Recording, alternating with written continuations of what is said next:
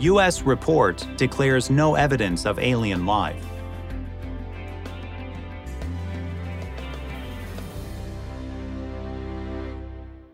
A new report from the U.S. government claims that there is no evidence that unidentified aerial phenomena, UAPs, were the handiwork of alien life forms.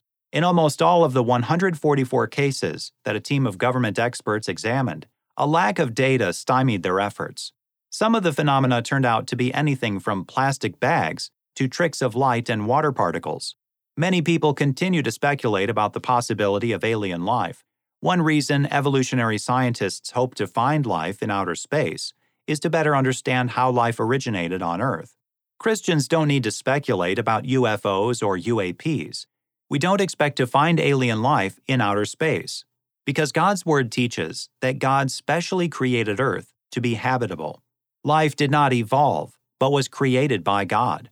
If scientists ever do discover plant or animal life on another planet, we can know that God, not evolution, is responsible.